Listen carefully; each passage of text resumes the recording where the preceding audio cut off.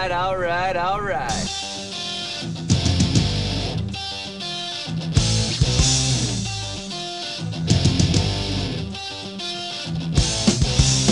Tell me, Matt, how do you do it? You walk the line without ever losing it. You can rest Welcome, Pewter assured Report another readers and listeners, to another edition of the Pewter Report podcast. I am Mark Cook. I am flying solo, kind of solo. I do have a guest, but I am handling all the controls. I'm the producer. I'm going to be pushing all the buttons, so there's a chance that this could be an absolute train wreck, but we're going to try really hard not to screw it up, because we have a real professional beside me, as people can see, our good friend. Who's that? He's back there on your bulletin board, right there in the middle. Is that Jameis Winston? No. Anyway, this is our buddy from the Tampa Bay Times, our good friend, Mr. Matt Baker. Matt, how are you, my friend? And thank you for joining us today. Of course. Thanks for having me. I'm ready for this draft thing coming up. You know, it's been a long while, and then the season goes into the off season and spring ball, and then the draft, and then after this, I get to exhale a little bit. So I'm ready to sprint through the finish, though.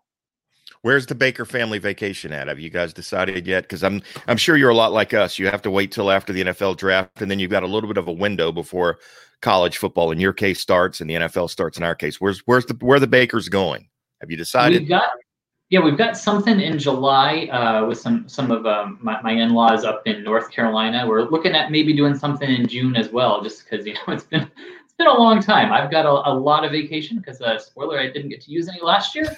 So Wow. well, I mean, shoot, we didn't know if there was going to be a season, right? So That's I true. wasn't going to use vacation then. So I'm looking And forward what to were you going to do? You weren't allowed to do anything last year, Matt. You just had to sit at home for a week. Why waste vacation time when you're already at home anyway? Is the way I look at it. There you go. That's true. Well, Matt, I don't know if you know this or not, but our Pewter Nation podcast is sponsored by our good friends at Celsius. Celsius is the premier energy drink on the market. A great product. It's not a product that's going to be loaded with sugar that's going to be that high and then that certain crash. It's going to keep you sustained throughout the time period, the day. Some guys drink a couple a day. Some guys can drink one every couple of days. Some guys can drink one an hour. I'm not saying replace your coffee with it, but it's not a bad alternative. It's certainly the best alternative if you're looking for an energy drink on the market. And we've got a quick little sponsorship commercial we're going to play right now, and we'll be back to tell you, readers and listeners, how you can possibly get a Scotty Miller autograph football. Well, you see how we're going to do that. Now, I'm going to play the right video now. See, I knew I was going to screw this up. Just give you guys a little peek of what you see here.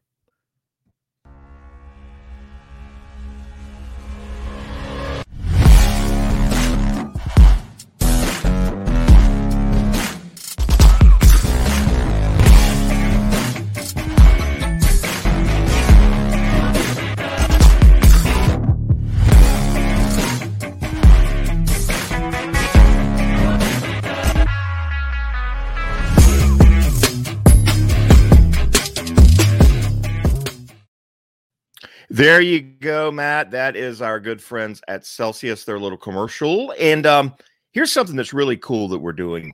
We're going to give away an autographed Scotty Miller football and a 1-month supply of your favorite Celsius flavor. Now, there's going to be 9 winners of the 1-month supply and then 1 winner of a month supply plus a Scotty Miller autographed football. So it's real simple how you do it. You subscribe to Pewter Report TV on YouTube.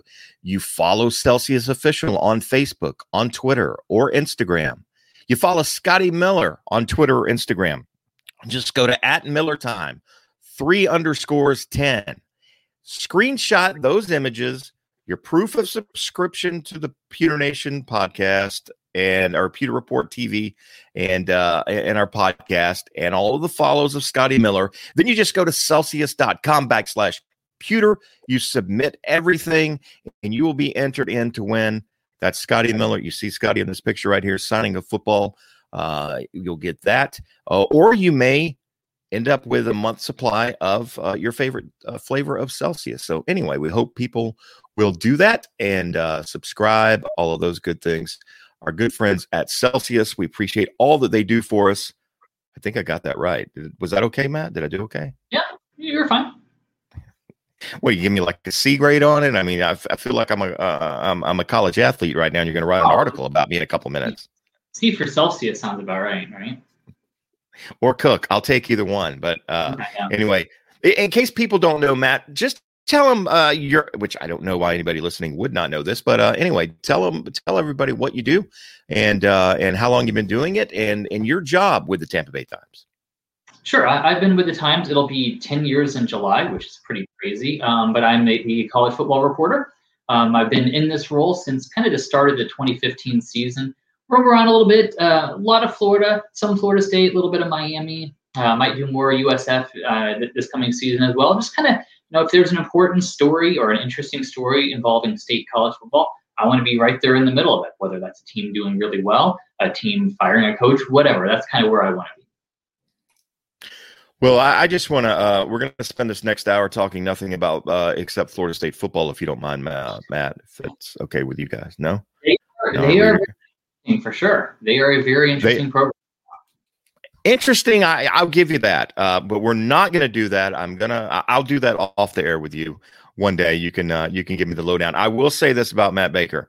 Matt Baker prepared me for the Willie Taggart years. I just want to give you props there. You did a good job. You warned me about the Willie Taggart years, and we'll see what happens with Coach Norvell. But anyway, people are here to talk about the Tampa Bay Buccaneers. Real quick, now something that we've already something we haven't mentioned, but it's already all over inside of the Pewter Report chat right now. A big one, of course, is Antonio Brown is back with the Tampa Bay Buccaneers, signs a 1-year deal with another year option on it. Just real quick, Matt, just give me your general thoughts on Antonio Brown coming back. Did you think he was going to come back? Because I think a lot of us in the media, I was one that was kind of thinking, you know what, they don't need this guy. And do they want to go through the potential aggravation of having him back on the roster for the production when you have guys like Scotty Miller and you have guys like Tyler Johnson and some of the younger guys that may be able to fill that role. But just your quick general thoughts on Antonio Brown coming back, and then we'll get into the college thing. Yeah, I thought it was kind of at this point, they know who he is, right? They know the good, the bad, the ugly. They've had him in the locker room for a while. They know what kind of a teammate he is, what kind of a person he is. So if they were going to be scared off by anything, they already would have seen it. So I wasn't particularly surprised. I thought, when the civil suit got settled, I kind of figured the next step would be the Bucs signing him and keeping him on. But yeah, I could have seen the other side as well. And there's some really good receivers and kind of players in that that potentially at the 32 pick overall that the Bucs could have been interested in as well. But presumably Antonio Brown at least kind of limits that option, closes that door at least a little bit. Yeah, he does. And again, he does make him a more talented football team. I think even as most hardened critics would say, he's still a productive football player. He certainly helped the team. I was actually earlier today, just had the Super Bowl on. I like to watch the TV broadcast. I was there, so I like to hear the commentary. I love Tony Romo and can't stand Jim Nantz, but I like Tony Romo and I like to hear what he says as he predicts the plays, 3 plays ahead of time. By the way, I want to take Tony Romo to Vegas one day because the guy has a great knack of kind of knowing what's coming up in football games. But watching the game, and I just recently, just a few minutes before I came in here, he caught the touchdown pass to extend the Buccaneers lead. So, he's certainly a talented football player. My general thoughts was he's still a volcano. Volcanoes don't just necessarily go away after they erupt one time. They tend to just kind of lay dormant until the next time. Now, people in Italy, I guess it is, are still waiting on Mount Vesuvius to erupt again, or wherever that is. And they've been waiting for, 2,000 years or however long it's been. But eventually it's going to. Scientists tell us that. In my mind, Dr. Mark, the scientist, says Antonio Brown is going to erupt again at some point. You just hope it isn't during his tenure or in the middle of a season, and it could happen and disrupt his football team. Hopefully Tom Brady can kind of keep that from happening, but we'll see. It worked out last year. I hope it does work out for the Buccaneers again this year.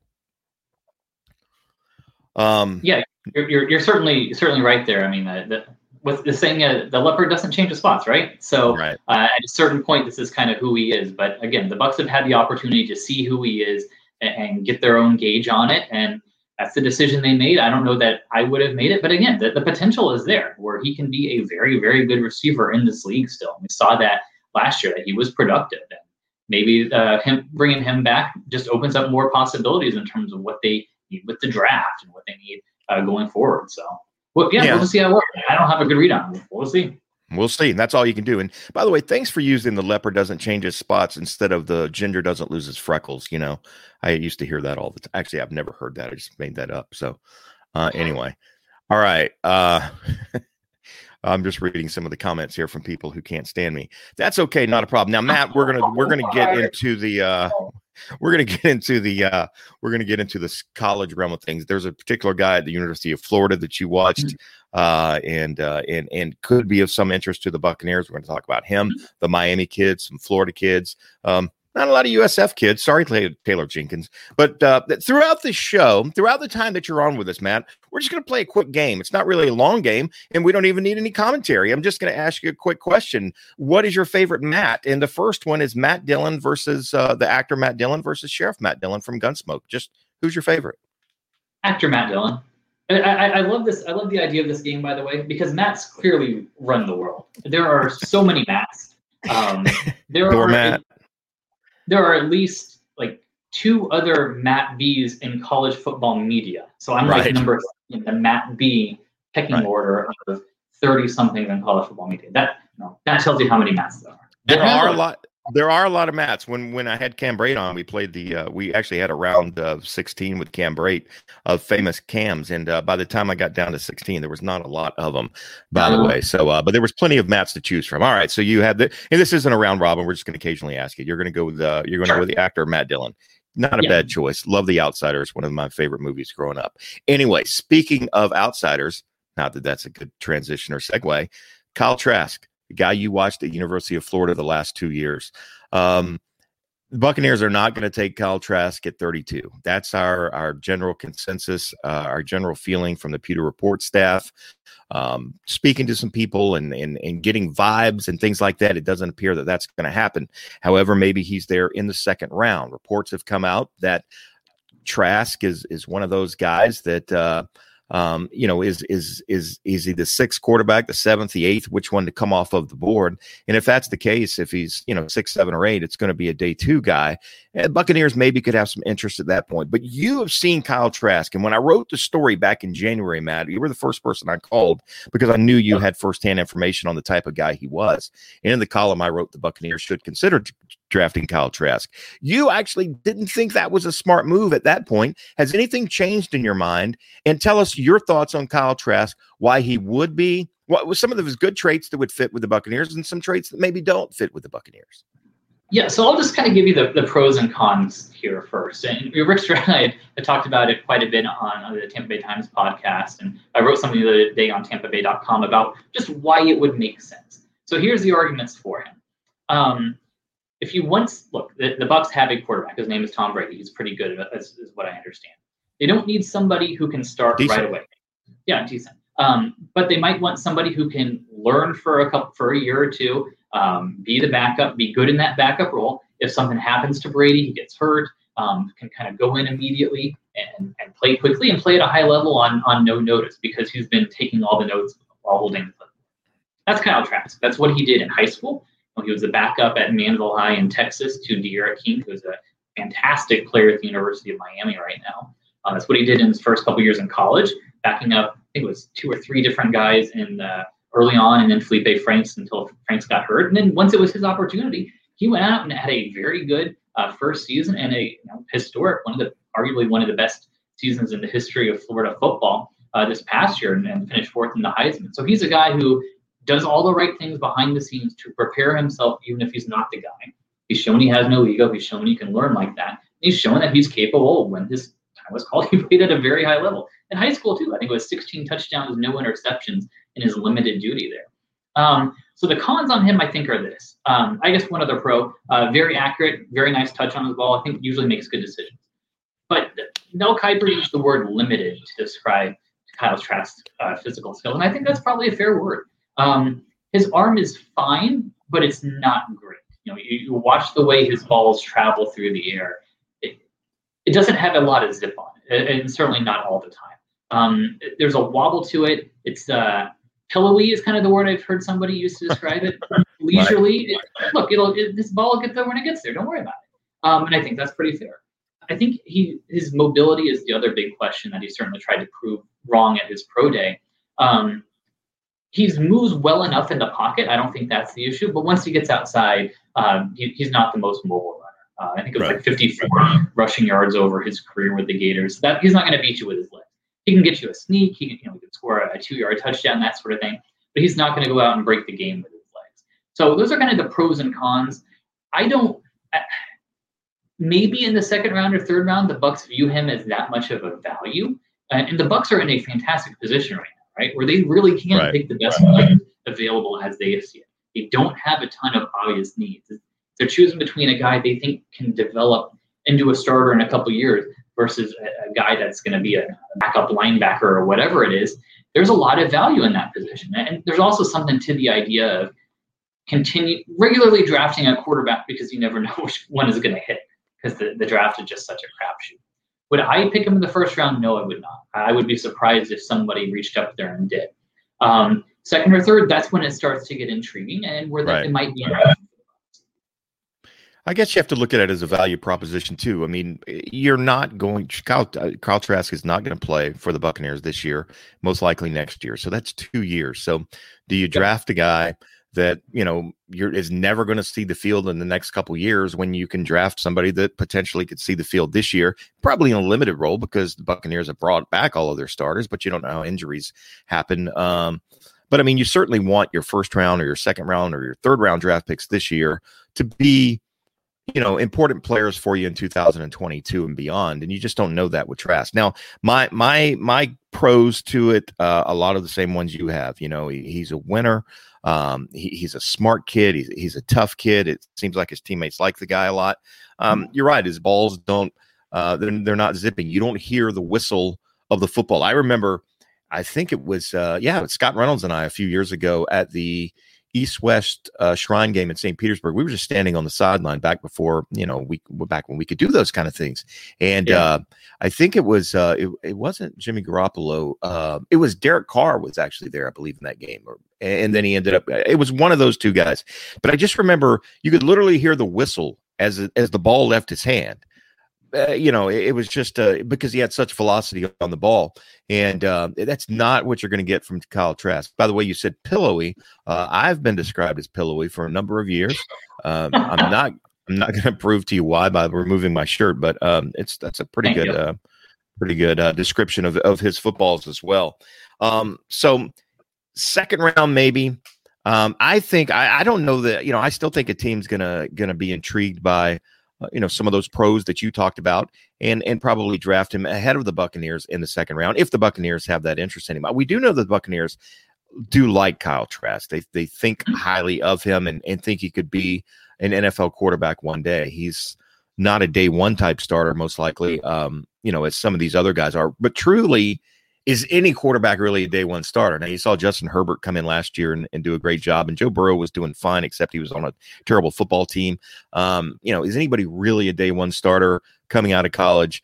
Probably, Trevor Lawrence. We'll see. And I didn't write that down. I got to get your thoughts on Trevor Lawrence, and let's just go into that. No, let's keep going Buccaneer stuff. We're going to get into the Trevor. I want to ask you about Trevor Lawrence and Urban Meyer. I've got one more thing on Trask, if that's okay. Sure. I think here's how I would sum him up. There was the reason he was a backup in high school and college, and it was that his physical tools, he's got size, but he's just not oozing with tools like some of the other guys. But here's how I would describe this game. There was a play, his first start, it was home against Tennessee. Felipe Franks had that awful ankle injury the week before. Comes back to Tennessee. I think it was his first pass of the game. It was a deep ball over the middle to his third receiver, which was Trayvon Grimes. It was a very nice play. I remember thinking in the press box, that's pretty nice. And then talking to people afterwards, I realized that was the third read on the play. So here's what happened. Felipe Franks, if he had made that throw, it would have been a touchdown because Kyle Trask underthrew it a little bit. Right. But the difference between Franks and Trask is that Trask had the patience and the thought to look 1, 2, 3 and get it to the third. He just didn't have the arm strength or didn't make a strong enough throw at that point to lead his receiver enough where instead of a 40-yard pass or whatever it was, it's a touchdown. That's the difference between Trask and Franks and some of the other guys in the draft. Trask made the right decision. He just didn't have the tools to make it to a very nice play into a great play. I see. Well, that's a great point. That's a great thing you pointed out, a specific play. A guy that has been kind of rocketing up draft boards a little bit over the last few weeks, and a guy that I know a lot of Buccaneer fans have mentioned even in our chat right now today, is Texas A&M quarterback Kellen Mond, coached by one of my favorite coaches of all time, of course, Jimbo Fisher. Number one. Number one. Well, no, he's down the list behind Bobby. And anyway, yeah. So Jimbo has Kellen Mond. This is a guy that's gotten better every year, right? The last 3 seasons, you look at his numbers, his completion percentage goes up, his interceptions go down. I've watched him play a lot because I do watch Texas A&M when they're on because I want to see how Jimbo Fisher does. I'm not going to say I'm always cheering for him. Sometimes I cheer for him to lose. I've got that love-hate relationship with Jimbo, of course. But I saw a lot of Kellen Mond. And A&M was on, the SEC's on anytime you want to watch their games, pretty much. So, your thoughts on Mond? Again, I know you didn't cover him specifically, but you've seen him play, and his projections into the NFL, some of his strengths and some of his weaknesses as well. Yeah, he's definitely more mobile than Kyle Trask. I think he's again fairly toolsy. I think he's got a better arm than Trask. But what's interesting here though is Jimbo Fisher quarterbacks, and that's probably something we can probably talk about. He introduced quite a few of them over the years. Some of them have big names. Jamarcus Russell at LSU, Jameis Winston at Florida State, Christian Ponder at Florida State, EJ Manuel for Florida State. All those guys were first-round picks. How they do in the pros? It's still to be determined by Christian Ponder. He could still come back and make his name in the NFL one day. Yeah. No, I get where you're going. I mean, if I'm a college high school kid, I'm going to go play for Jimbo Fisher because I'm going to get drafted in the first round or the second. I'm going to be a pro-ready quarterback. Now, again, Jimbo can't go make the throws for him once they get the NFL, and maybe they don't get as good a coaching as he got at Florida State or at Texas A&M or even as Jamarcus Russell got at LSU. But yeah, no, I see where you're going with this. Our team's going to be leery of drafting a Jimbo Fisher quarterback, but I personally think that's a load of crap. I mean, Jimbo can teach him, but he can only, he can only do so much, right? You could say that technically about Florida quarterbacks. I mean, the Florida's had Heisman Trophy winners and things like that. And, I hate when people say don't draft a blank school quarterback because they never pan out. Well, again, how many quarterbacks from some small schools that went on to be great quarterbacks? I mean, Aaron Rodgers, right? He didn't come from the Alabamas and the Tennessees and the things of that world, yet he's been a great quarterback. It doesn't have to be, a quarterback U type school. And I don't know that there is what's the best quarterback U school out there? I mean, I'd have to do some research on that, but I think it's pretty spread. I don't think you can pinpoint and pigeonhole a particular school as a bad pro quarterback school versus a good pro quarterback school. It's about the athlete, the coaching they have around them, and the talent they have once they get to the NFL. Because most of these guys are pretty good when they get to the league, but there's a lot of intangibles, or not intangible isn't the right word, a lot of, mitigating factors that go into having success as a quarterback in the NFL. And I'm not going to pin it on just a school. Yeah, I think Miami would be one of the top ones with Kosar and Kelly and those guys. Kind of, we're going back a bit. It's funny you mentioned the Gators and their quarterback. I laughed. We had something on TampaBay.com the other day. I ranked the kind of in the modern era the top Gators quarterbacks when they were drafted, and then kind of based on their pro careers. Rex Grossman was number 1. That tells you something. Didn't Rex Grossman split time on the field at Florida? I mean, was he part of that? Yeah, they've two-headed monster. They've had so many good quarterbacks over the years at the college level. Again, right. Rex and Tebow and Matthews and go back to Spurrier. But at the NFL, they have not really panned out. And I'm with you. I think it's kind of silly. You judge the player, not the program, and not the uniform. But I think it's important to view Jimbo in that lens and the quarterbacks as well, because I wonder, his offense. One of the selling points with Jameis to the Bucs, right, was how complicated and how pro style Jimbo's offense was. And after a handful of them haven't panned out at the next level, I wonder how much that pro style offense helps, or how much it kind of complicates their thought process. I just think that's a fair question to ask, and it's relevant now with Kellen Mond too. Yeah, I think he's in that. I would probably put him as the sixth quarterback outside of that top five. I think he would probably be next. I think I like him over Davis Mills from Stanford, and probably over Trask. Yeah, me too. But I don't love him either. Right. All right. Let's talk about again. Not that the Buccaneers have any chance at all, but just brief thoughts. How great. I don't even want to. I take that back. Let me rewind. How good is Kyle Pitts going to be in the NFL? I don't ever want to call anybody great, but he's going to be really, really good, isn't he? Yeah, he's going to be awesome. You look at the way the tight end has evolved from the big guys who would go out and run a short out or something and get an 8-yard catch, but mostly they were blockers. And you compare that to what Kyle Pitts is, where he's an adequate blocker, not a great blocker, but he's adequate. But 6'5", 245, runs a 4.4, 5.40, something like that. The longest or largest wingspan of any tight end of the kind of modern draft era. Can jump out of the gym. All those tools, the way he can move from traditional tight end, flex them out, that sort of thing. He's going to be a matchup nightmare in the NFL. Where to bring this to the Bucs, I do not want to be the Bucs having to scheme against him if he goes to Atlanta at number 4. Yeah. I don't know. That's not a matchup you can win very often. He's going to be a Travis Kelce, George Kittle-like player. I think he's got a higher ceiling than both of them. You know what? I think you're absolutely right. I think he's a better athlete than both of those guys, and he's like you say, the wingspan, the frame, his ability to go up and catch a tough ball, like some of the great guys that can go up and make the incredible highlight reel catch. Occasionally he'll let one bounce off his hands on an easy one, but I just love his athleticism. I love I love everything about him. And people say, well, he's not a great blocker. Look, you're not drafting Kyle Pitts to be blocking the guy. There's plenty of guys you can go out there and draft, right? If you need somebody to block, draft another offensive lineman if you want to. Just you don't want to waste Kyle Pitts' talent by having him as a blocker. So that's something I wanted to ask you about. Again, Buccaneers have no shot at this guy. A guy that they may have an opportunity. I don't think they will. I don't know if they have interest in this guy. We haven't heard a whole lot about it.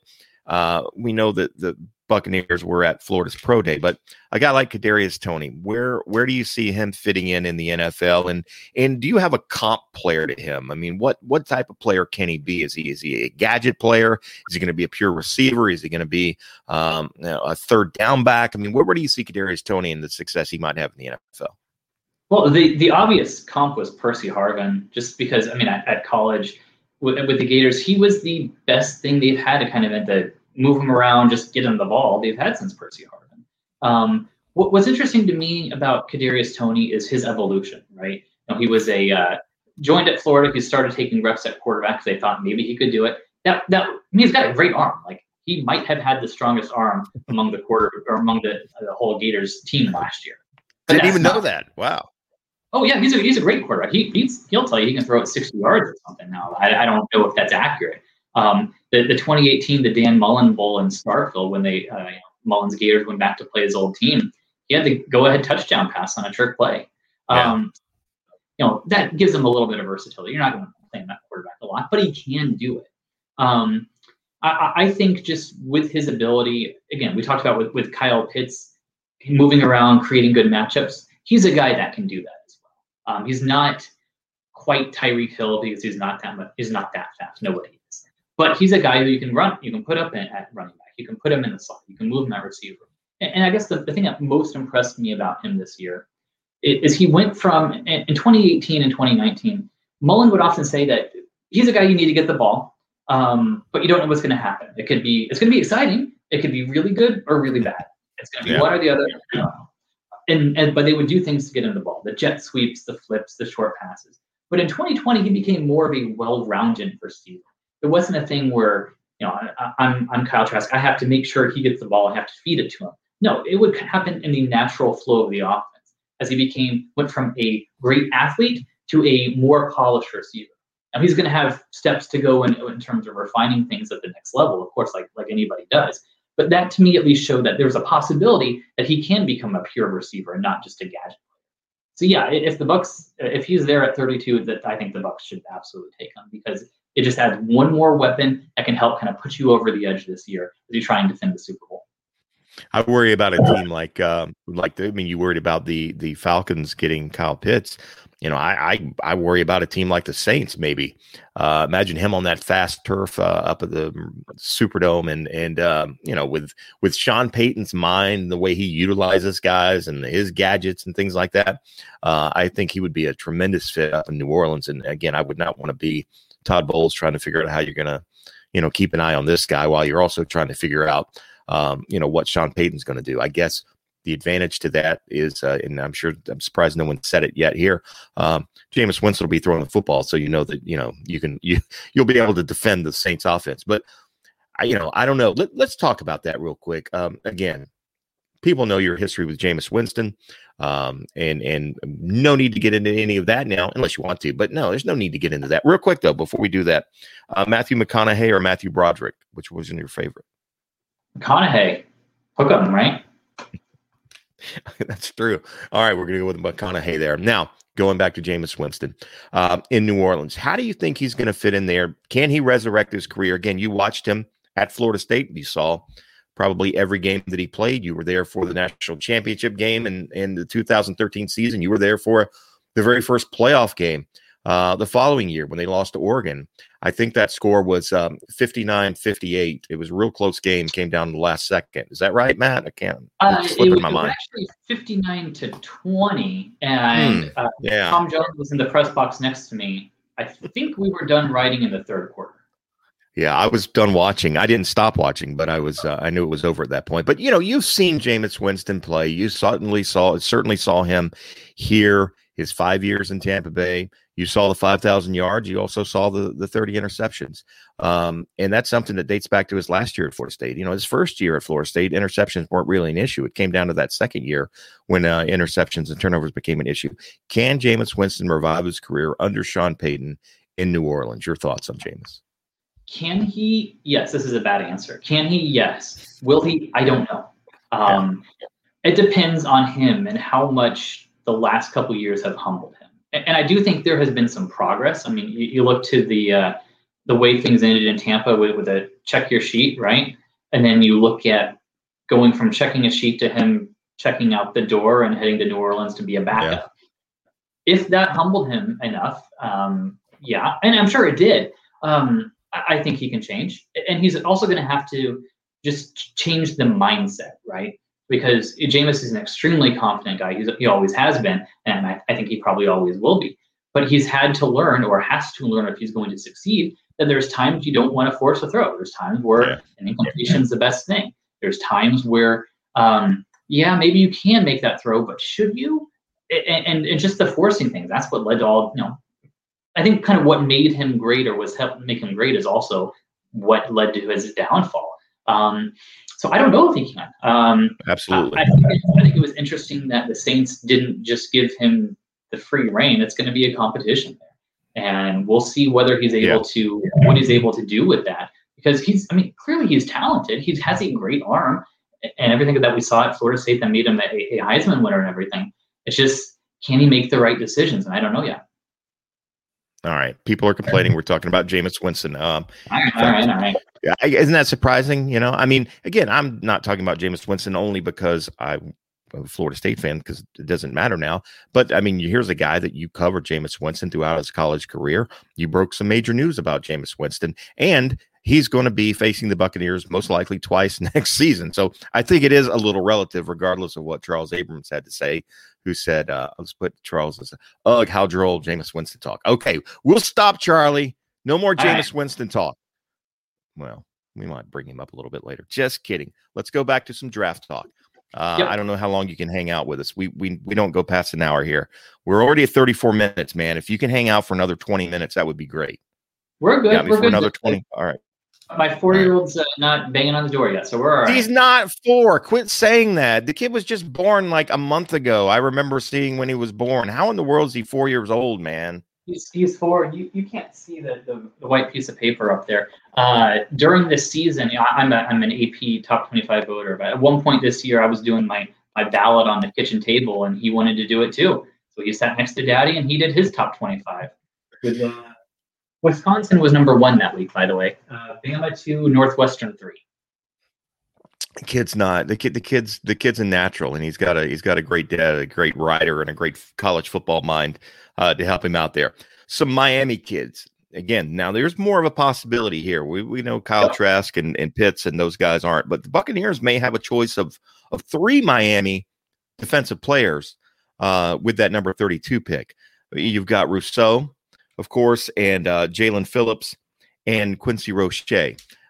Those 3 guys, again, you've seen your fair share of those guys in person and obviously on television as well. Your general thoughts on those 3, and which one do you think, if he were to be available, would be the better fit for the Buccaneers? Quincy Roche is the clear number 3 in that group. He was very productive in college, both at Miami this past year, and also he was the AAC Defensive Player of the Year at Temple. He's just not as toolsy as the others. He's not as quick, not as explosive, not as big. So yeah, he would make sense as a potential mid-round guy, something like that. But he's not in the Rousseau Phillips tier. To me, Greg Rousseau and Jalen Phillips are interesting for just the polar opposite reasons. Greg Rousseau was there's 1 year of film on him, right? And in 2018, he played sparingly. He redshirted. 2019 has 15 and a half sacks, second only to Chase Young. In 2020, he opted out.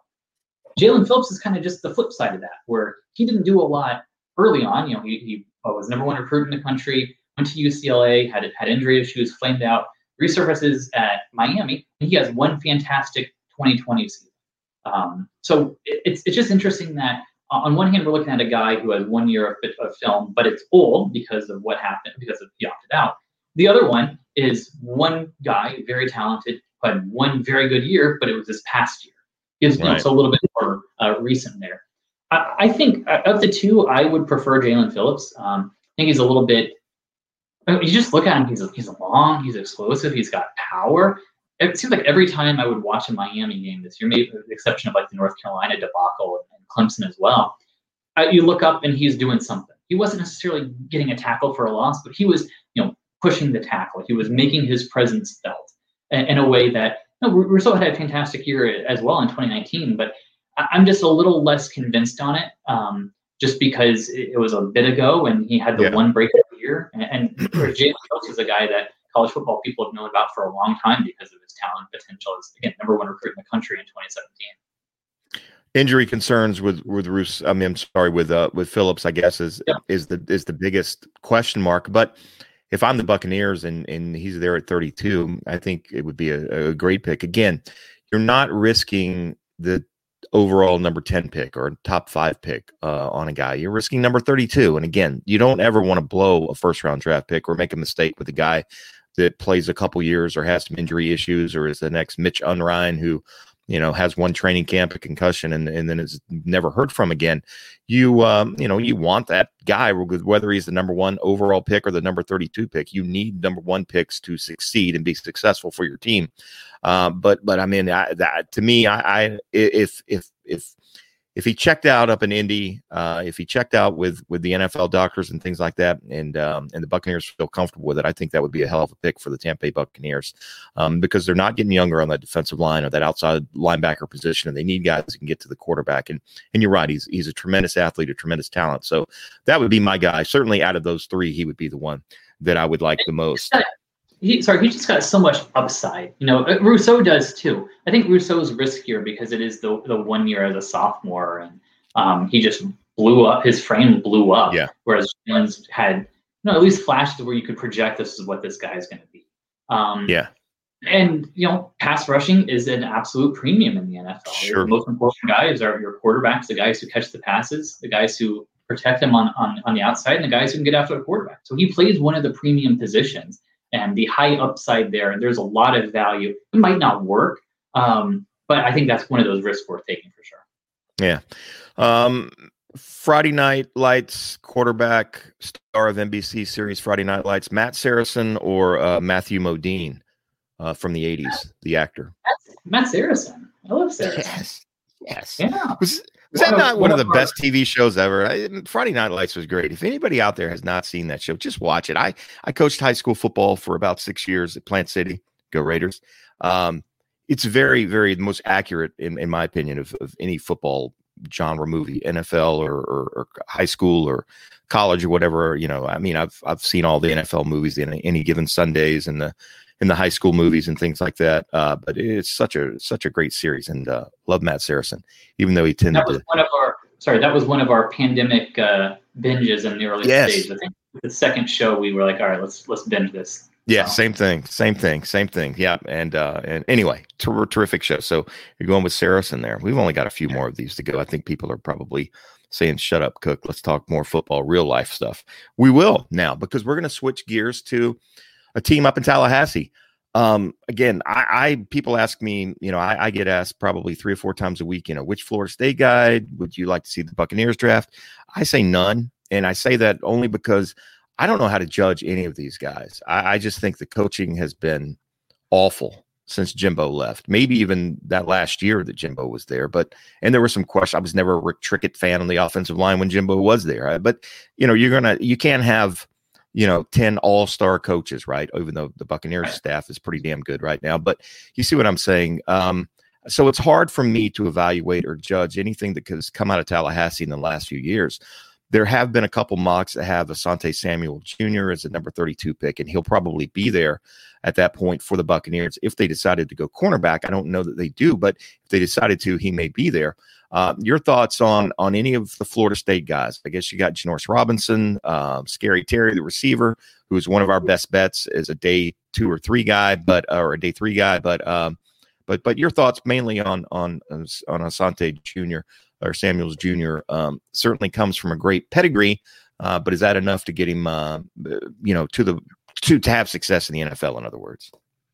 Yeah, he had a very he had a fine career. I think he had more passes defense to the breakups and interceptions than he did games played, which is a nice stat. Only the third Nole since 2000 to have at least 2 fumble recoveries and 3 interceptions in the same year, which he did this past year as an all ACC player. The concern I have on him is size. I think he's listed at 5'10", 180 is what he is. So he's not, doesn't have great length. He's not. He's just undersized, and I think at the cornerback position, with the way that things have evolved there, and the way that the passing game has evolved, that's a concern I would have. I would look at him at number 32, but I think the Bucs probably have bigger needs, and just I don't know if that's the one that makes sense. Looking elsewhere at Florida State, you mentioned Scary Terry, Tamorrion Terry. I think he's a very interesting prospect because, look, all he did was catch long touchdowns, which is a fantastic skill to have if you can do it consistently. His route was pretty much run straight, run that way, and then go up and catch it. So I think he's a very intriguing prospect. Marvin Wilson is the guy that I'm probably most interested in. Because if you had told me a year ago, first of all, I didn't expect him to come back for this past season. I don't think anybody did. Because he was a potential first-round guy. He was a 5-star recruit out of Texas, top D tackle in the country that year. Is kind of part of Jimbo's last recruiting class. Had flashes of success at Florida State, wasn't necessarily consistent, had some injury issues, and this past year just didn't look explosive on a not good team. You can't blame him for everything that went on. And then opted out, or kind of shut down, I guess I should say, because of a knee injury. I think he's a guy who has a lot of upside, but it's kind of crazy to me that he's now we're talking about him as a day 3 prospect. I would not have expected that a year or 2 ago. So he's a guy that I think would be interesting. Just I'm curious to see where he lands and where he ends up. Yeah, D tackle, as was Jason Light said the other day. Not a lot of great D tackles, interior linemen. No, it's a weak class, and Ty T, one of our readers, commented Marvin Wilson in the 4th or 5th. I wouldn't hate. I don't know that he gets to 4th or 5th. I mean, I'm with you. I was shocked that he came back. I think in hindsight, he would have left last year because he was a first-round draft pick. He probably was mid to late first-round guy. That's the grades that we saw early on before he made the decision to come back, and just was not a good year. I agree with you with when he was on the field. We don't know if he was bothered by some other injuries or things like that, or distracted by, worried about getting hurt. I don't know what the problem was, but he was not the same Wilson that we saw the previous couple years, unfortunately, for Florida State. But I think third round guy, I would not even hesitate to draft him there. I think particularly in a class that just isn't very deep and very good at the defensive tackle position. He's a big, stout man who, he's not a guy that's going to get lateral very good, but he's very strong. He plugs the middle, and he can overpower centers and guards. When he wants to. Again, I don't know. I wish I knew more about it, but it's hard to evaluate those guys. Again, I think the coaching has been very suspect up in Tallahassee the last few years, so hard to say. But we'll see. Maybe a late third round, if when the Buccaneers are on the clock at that point, wouldn't have a problem with that at all. So there we go. We've kind of ran through the state schools. That's not true. There's UCF out there.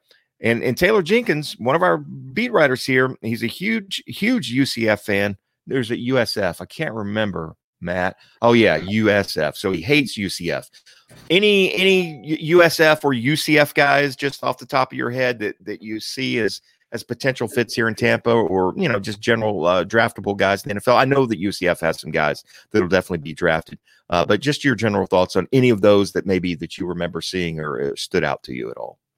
Yeah, I mean, Richie Grant from UCF, the DB there is I don't know that he's a first round guy, but he's probably a second round guy, one of the better kind of safety prospects in this draft. So again, I don't know that he makes sense for the Bucs necessarily, but he's a name at least to know. The Bulls' top prospect is KJ Sales, who's a DB. I don't know that he'll get drafted. I think he's probably an undrafted, priority free agent type guy. He can be a returner as well. I don't talk a lot about the players as people a lot. Just because most of these players, I'm not going to pretend to know them as human beings. I'm just not going to go there. But KJ is as impressive a 21, 22-year-old, whatever he is, as you're going to be. I've spoken to him a couple times, just talking to him at his pro day the other day. He is an impressive guy. He is put together. He's mature. He has it figured out. Does that mean he's going to be a great player in the NFL? No, of course not. It's about his physical tools and everything else. But I do think it's worth mentioning that he is an impressive guy that if he gets, wherever chance he gets, he's not going to blow up because he did something stupid. And I just do think it's and teams need guys that are depth guys. I mean, we saw USF Bull bounce around here in Tampa Bay the last couple of years, and Mazzy Wilkins and things like that. And we don't know, how these guys are going to pan out. You need special teams guys. You need those guys. You need insurance guys, Matt. And you know what? I bring up insurance. You know why I bring up insurance, Matt? I bring up insurance because Briar Greaves is one of our sponsors here. And Briar Greaves has been in business for over 30 years in the Tampa Bay area, and they're huge Buccaneer fans, Matt. They handle every line of insurance. In fact, Matt, I'm going to send you Briar's information and I'm sure the wife handles this because she's much smarter than you with finances and things like that. But when it's time to renew the homeowner's insurance, when it's time to renew the automobile insurance, when it's time to up your life insurance, when you're getting on that flight to go to Montana or wherever you might be going on a cold December evening to watch a college football game, she needs to bump up that life insurance. But she can do that by going to briargreaves.com or calling them at 813-876-4166. She can talk to Sam. She can talk to Briar. She can talk to anybody in the office. And the worst case scenario is, Matt, they'll say, you know what, Mrs. Matt, we can't help you out. You got a good policy where you're at right now. Stay where you are. But she may be able to save you guys some money. And I think everybody listening right now should contact Briar Greaves as soon as this podcast is over, of course. Write down the number, 813-876-4166. Contact Briar Greaves for all of your insurance needs. There is no one listening right now that doesn't have some sort of insurance need, and Briar Greaves can handle that for you. So, Matt, make sure to give him a shout at some point. And even if you're listening and you don't, for whatever reason, you're happy with what you got, just give him a call. Just tell them what you got right now. Let them compare prices. It doesn't cost you a single thing in the world. Worst case scenario, you spend 15 minutes on the phone and you talk a little bit of Buccaneer football with a couple of big Bucs fans in Sam or Briar Greaves, BriarGreavesInsurance.com. All right, Matt Lauer or Matt LeBlanc? This is a tough one. Just kidding. It should not be very tough. Okay, good. If you would have went the other way on that, we may have to just disconnect you on the call there. Nope. We got a couple other Matts we're going to get into before it's over. But anyway, all right. We've kind of talked draft. We've talked the Buccaneers. Let me ask you this. If you were, which you're not because you're a journalist and you have integrity and you're balanced and you're fair, but let's just put on a Buccaneer fan hat for a minute. Put one on. Pretend you're putting one on there. Just okay. That's a nice one. Is that the new draft hat? I like it. Listen. Yeah, of course. If you're a Buccaneer fan and you see this football team, everybody they brought back, Tom Brady back at quarterback, the coaching staff intact, there's no question they are going to be the favorites to represent the NFC in the Super Bowl and probably the favorites to win a Super Bowl. Does that make you nervous?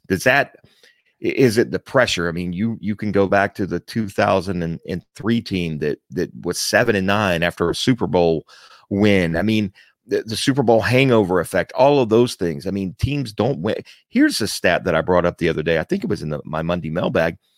The last team to win back-to-back Super Bowls was the Tom Brady-led Patriots. But in his 20 years, he only won back-to-back Super Bowls one time. Right. It doesn't happen that often. And before that, you have to go back to the 90s, and I think it was the Broncos that won back-to-back Super Bowls. So it's not an easy thing to do. But if you're a Buccaneer fan, are you confident? Are you nervous? Are you taking a wait-and-see approach? How are you feeling as a Buccaneer fan? Because right now, everything is going too good. I'm one of those guys that sometimes feel like you're waiting on the other shoe to drop in my life. So, how concerned, how confident would you be if you're a Buccaneer fan for the 2021 Buccaneer season? I would be cautiously optimistic. Your points there are all well taken. It has been a while since anybody has repeated. But let's dig into that. One of the reasons why is it's hard to keep the team together because you win a Super Bowl, then your free agent receiver, free agent tackle, whatever it is, their price goes up a little bit because hey, this guy just helped his team win a Super Bowl. I need him on my team. So that's not an issue here with Tampa Bay because again, they somehow got all 22 guys back. So I think that kind of crosses one concern off. I would be concerned about injury luck. It's not something you can quantify. Teams and players and everything don't like talking about it, but the injuries happen, and a lot of it is fluky, and a lot of it is luck versus unluck. I mean, you look at 2013 Florida State. Obviously, they were a great team. Every starter on that team got at least a cup of coffee in the NFL, but they had fantastic injury luck, and not everybody has that. So usually, if you're going to be really lucky one year, odds will catch up, and you'll hit the other time in the next year. So that's a concern that I would have. But honestly, if I were a Bucs fan, I'd just be enjoying it as much as possible because it's been a while. Who knows if it'll happen again? Maybe it will. Maybe it'll happen 3 more times, and Brady will eat 15, or who knows? Right. But I would just enjoy it while it's there because next season starts over, no one has any idea what's going to happen. And Mahomes isn't going away. And look, I mean, Kansas City fans were excited. They drafted Clyde Edwards-Helaire last year. I mean, they brought majority of their team back, and they finished 14-2 in the regular season. But they had injuries at the tackle position in that championship game, and that was to me the difference in the football game. Again, I was rewatching the Super Bowl today as I was doing some work, and the Buccaneers, the pass rush was just in Patrick Mahomes' face. I just feel like if he would have had a clean pocket, there's no telling how that game would have ended up. It certainly wouldn't have been 31-9. It would have been a much closer football game. I don't know who would have won. And I think as a Buccaneer fan, you just have to hope that you get back to the Super Bowl. Winning it is a whole different ball game because, like you say, you could have an injury in the championship game at a crucial position that could throw things off, as Kansas City saw. But I think getting back to the Super Bowl, I think they have a very good shot. But you're right. So many things go into it, so many intangibles, injuries, the ball bouncing the wrong way. I mean, a distraction off the field, all of those things could affect the team's ability to to repeat. But I'm going to be cautiously optimistic. I mean, I'm going to pick them to go 16-0. I really am. I think I'm going to. And you know what, man? I was looking at the schedule. Now we don't know who they're playing. We know who they're playing. We don't know the dates and the times and those kind of things. I don't know that there's a team that the Buccaneers won't be favored against this year. I mean, I can't off the top of my head, right? I mean, they're going to be favored against all of the NFC East teams that they face. They play Dallas, they play the Giants, they play Washington, Buffalo maybe, but that's a home game. So I feel that they're going to be favored in that. Now, again, you don't know. I'm saying before the season starts, I think they would be favored in every game. Again, if Tom Brady goes down with an injury week 1, then they're going to be underdogs the rest of the 15 games that they play, or 16 now because of the 17-game schedule. So all of those factors. But, I think I think if this team stays relatively injury-free, I don't think there's any reason why they can't make it back to the Super Bowl. You worry about a Super Bowl hangover to a degree. You don't worry about it with a guy like Tom Brady as much because, again, Tom Brady elevates everybody around him. He knows what it takes to get back. He's not going to let these guys loaf, and they respect and they listen to Tom Brady. So having Tom Brady and Bruce Arians to a degree as well, who's not going to cut him any slack just because they won a Super Bowl. He's going to expect them to work just as hard. Same thing with Todd Bowles. Todd Bowles is going to expect them to work harder than they did last year and be a better defense, and I think they can be. We're going to wrap you up in just a couple minutes. Real quick, Matt Stafford or Matt Damon? This is a tough one. Matt Damon. I do like Matt Stafford. I mean, he's just born in Tampa and grew up in Dallas. I've got a lot of family in Dallas, so I like those ties, but Matt Damon. All right, and the last one, Matt Ryan or Matt Gay? Matt Ryan, Matty Ice. I like Matty Ice. All right. Matt Matera or Matt Baker? I'm sorry, Matt Matera. I hate it because I was going to bring Matt in, but we went long. So we're not going to bring Matt Matera in, one of our great beat writers who does a terrific job. I promise you, Matt, next time I end up solo, you are the man with me. I appreciate you hanging. He's been kind of in the background, as a background guy waiting to jump in, but we're going to end this podcast in just a couple minutes. We're going to end it on, again, taking advantage of your vast college football knowledge, something that I'm interested in, not draft wise. Who's the best player you saw in college football last year? I don't mean who do you think was the guy that's going to be drafted the highest, but just the best individual football player that you were able to witness in person last year in your job covering college football for the Times. You're making me think, but I'm going to, can I be lame and give you two? Is that legal or no? You know what? Because we've made you pick between two Matts this whole time, you're allowed to give two players as your answer. Yes, that's legal. Okay. Look, I've got a list in my head of, I've seen lots of really good players. I've been really fortunate. But there's a handful of special players, is what I call them, that they were so much better than everybody else. They're not special, they're special. And I saw two this year. Kyle Pitts, we talked about. Every single game, he did something that's holy cow. I remember watching the Ole Miss game, and he schooled an edge rusher, or an outside linebacker, inside linebacker, safety, nickel, corner. He had catches against all those guys. Kyle Pitts is on that list. And Devontae Smith is the other one from Bama. Yeah. I don't care how small he is. Look, I grew up in Indiana. I grew up a Colts fan. Marvin Harrison wasn't the biggest guy either. All he did was make a bunch of catches and have a sensational career. Devontae Smith is special. No, yeah. I watched. I was in the press box in Atlanta for the SEC title game. I thought in my head he was going to be my Heisman guy, but I told somebody, I want to see him in person first. I just want to see him, just to be sure. Literally, it took two catches. He had one over the middle where he came up and high pointed and kept running. I turned to her and I said, all right, I'm convinced he's a guy. Yeah. And then when I covered the national title game against Ohio State, he had a sensational game in the first quarter. To me, those two are on that special list and the top two guys I saw this year. Surprise you that Smith is now wide receiver 3 probably in this draft? Or? Yeah, that's dumb. Yeah. I know Jalen Waddle is really, really good too. I get that. Jamar Chase is extremely toolsy with the size and the speed and all that stuff. Watch the film. Devontae Smith is unbelievable. I get the size, but I want him on my team. After I saw enough, I want him on my team. Yeah. No, I'm really with you on that. I think I don't know. Maybe I'm being silly here, but I think, sometimes the measurables get in the way of what people see with their eyeballs and the production. Now, again, there's been a long list of guys that were extremely productive in college football that didn't pan out. Peter Warrick was one of the best football players I ever saw in college football. Sure. Mediocre in the NFL. You know what I mean? Really surprising. If you would have told me that was the career he was going to have, I wouldn't have necessarily believed it. But I agree with you. I think Smith is a special, special guy.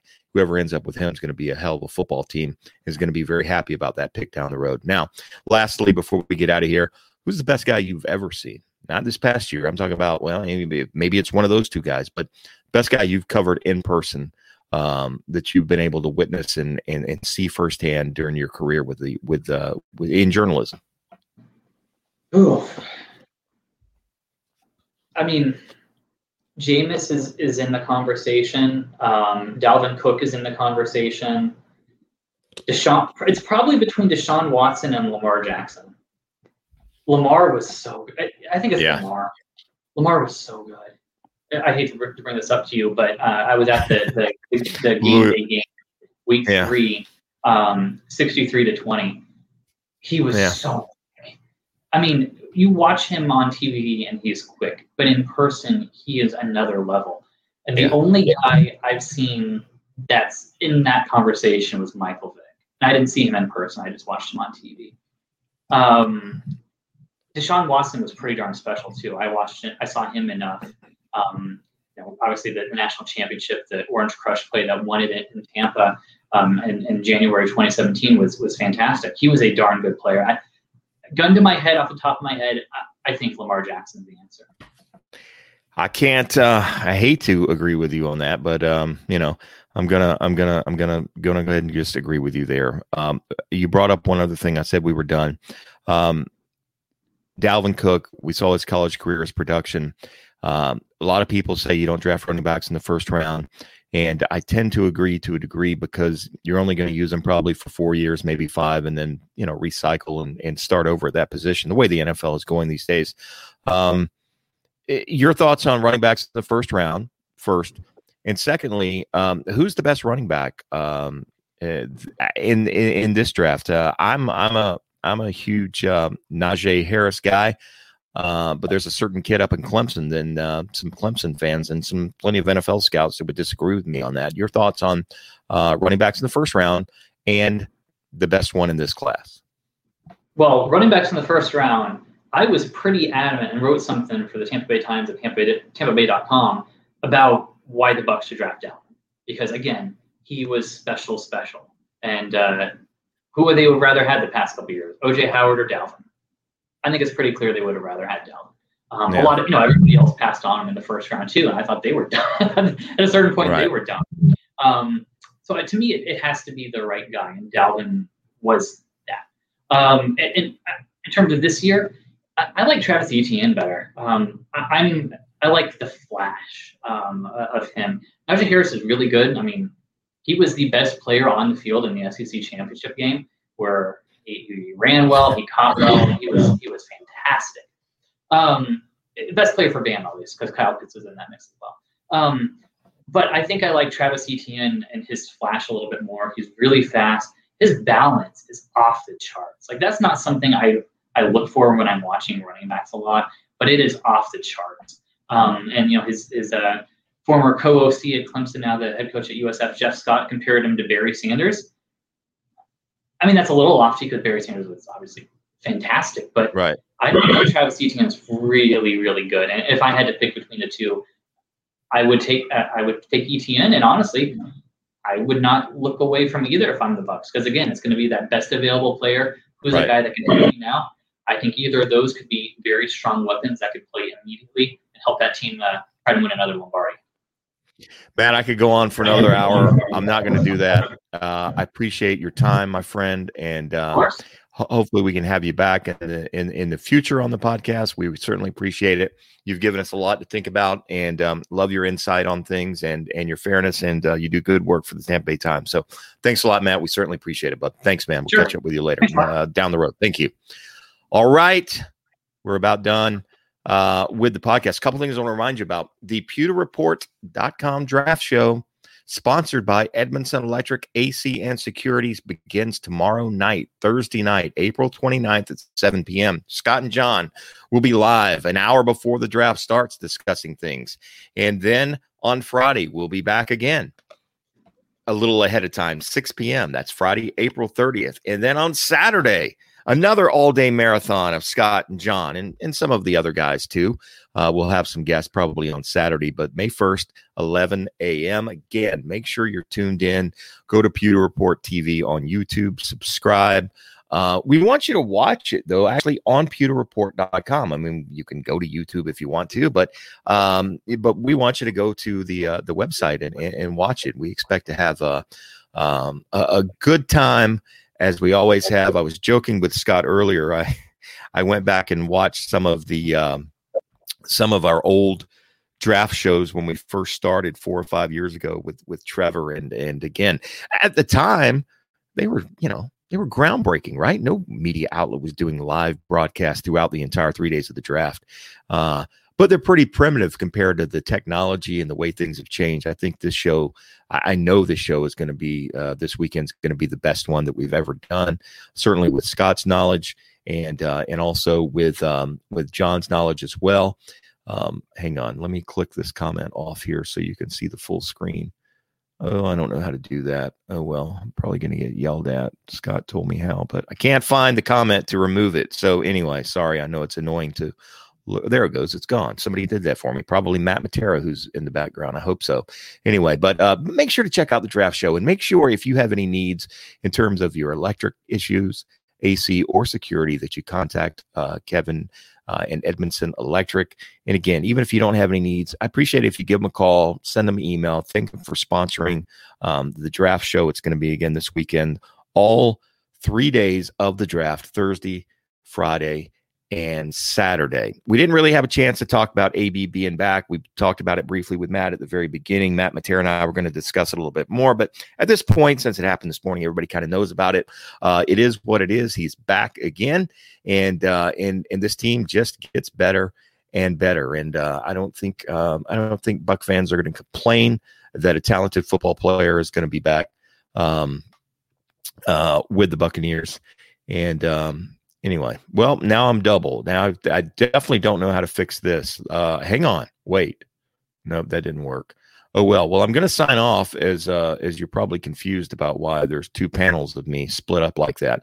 Man, I got to get better at this. But anyway, Scott John's never going to let me host it again. But for our good friends at Briar Greaves, for our good friends at Celsius, of course, don't forget the Celsius giveaway. This is huge. 10 people are going to win a 1 month supply, and one person is actually going to win an autographed Scotty Miller football. The way that you do that is you subscribe to Pewter Report TV on YouTube. Then you follow Celsius Official on Facebook, Twitter, or Instagram. You follow Scotty Miller at MillerTime 3_10 on Twitter or Instagram. Then what you do is you screenshot all of these things that you do, and then you submit the entry to Celsius.com/pewter, and they will draw a winner out. You have until May 1st to do this. That is the deadline to get your information in. You can win an autograph. Scotty, you see that picture of Scotty Miller signing the ball? That is the one that you're going to get. That exact football, a Super Bowl champion football signed by Scotty Miller. It's free to subscribe to all these things. At the very least, you'll get to learn more about Celsius, but you may be a winner of a 1 month supply of your favorite Celsius flavor. So make sure to do that. For Matt Baker, for Matt Matera, for John, for Scott, for Taylor Jenkins, for everybody that helps us out here at Pewter Report, I'm Mark Cook saying we will see you again tomorrow night, 7 o'clock. Don't forget our big draft show here on Pewter Report's podcast. Out.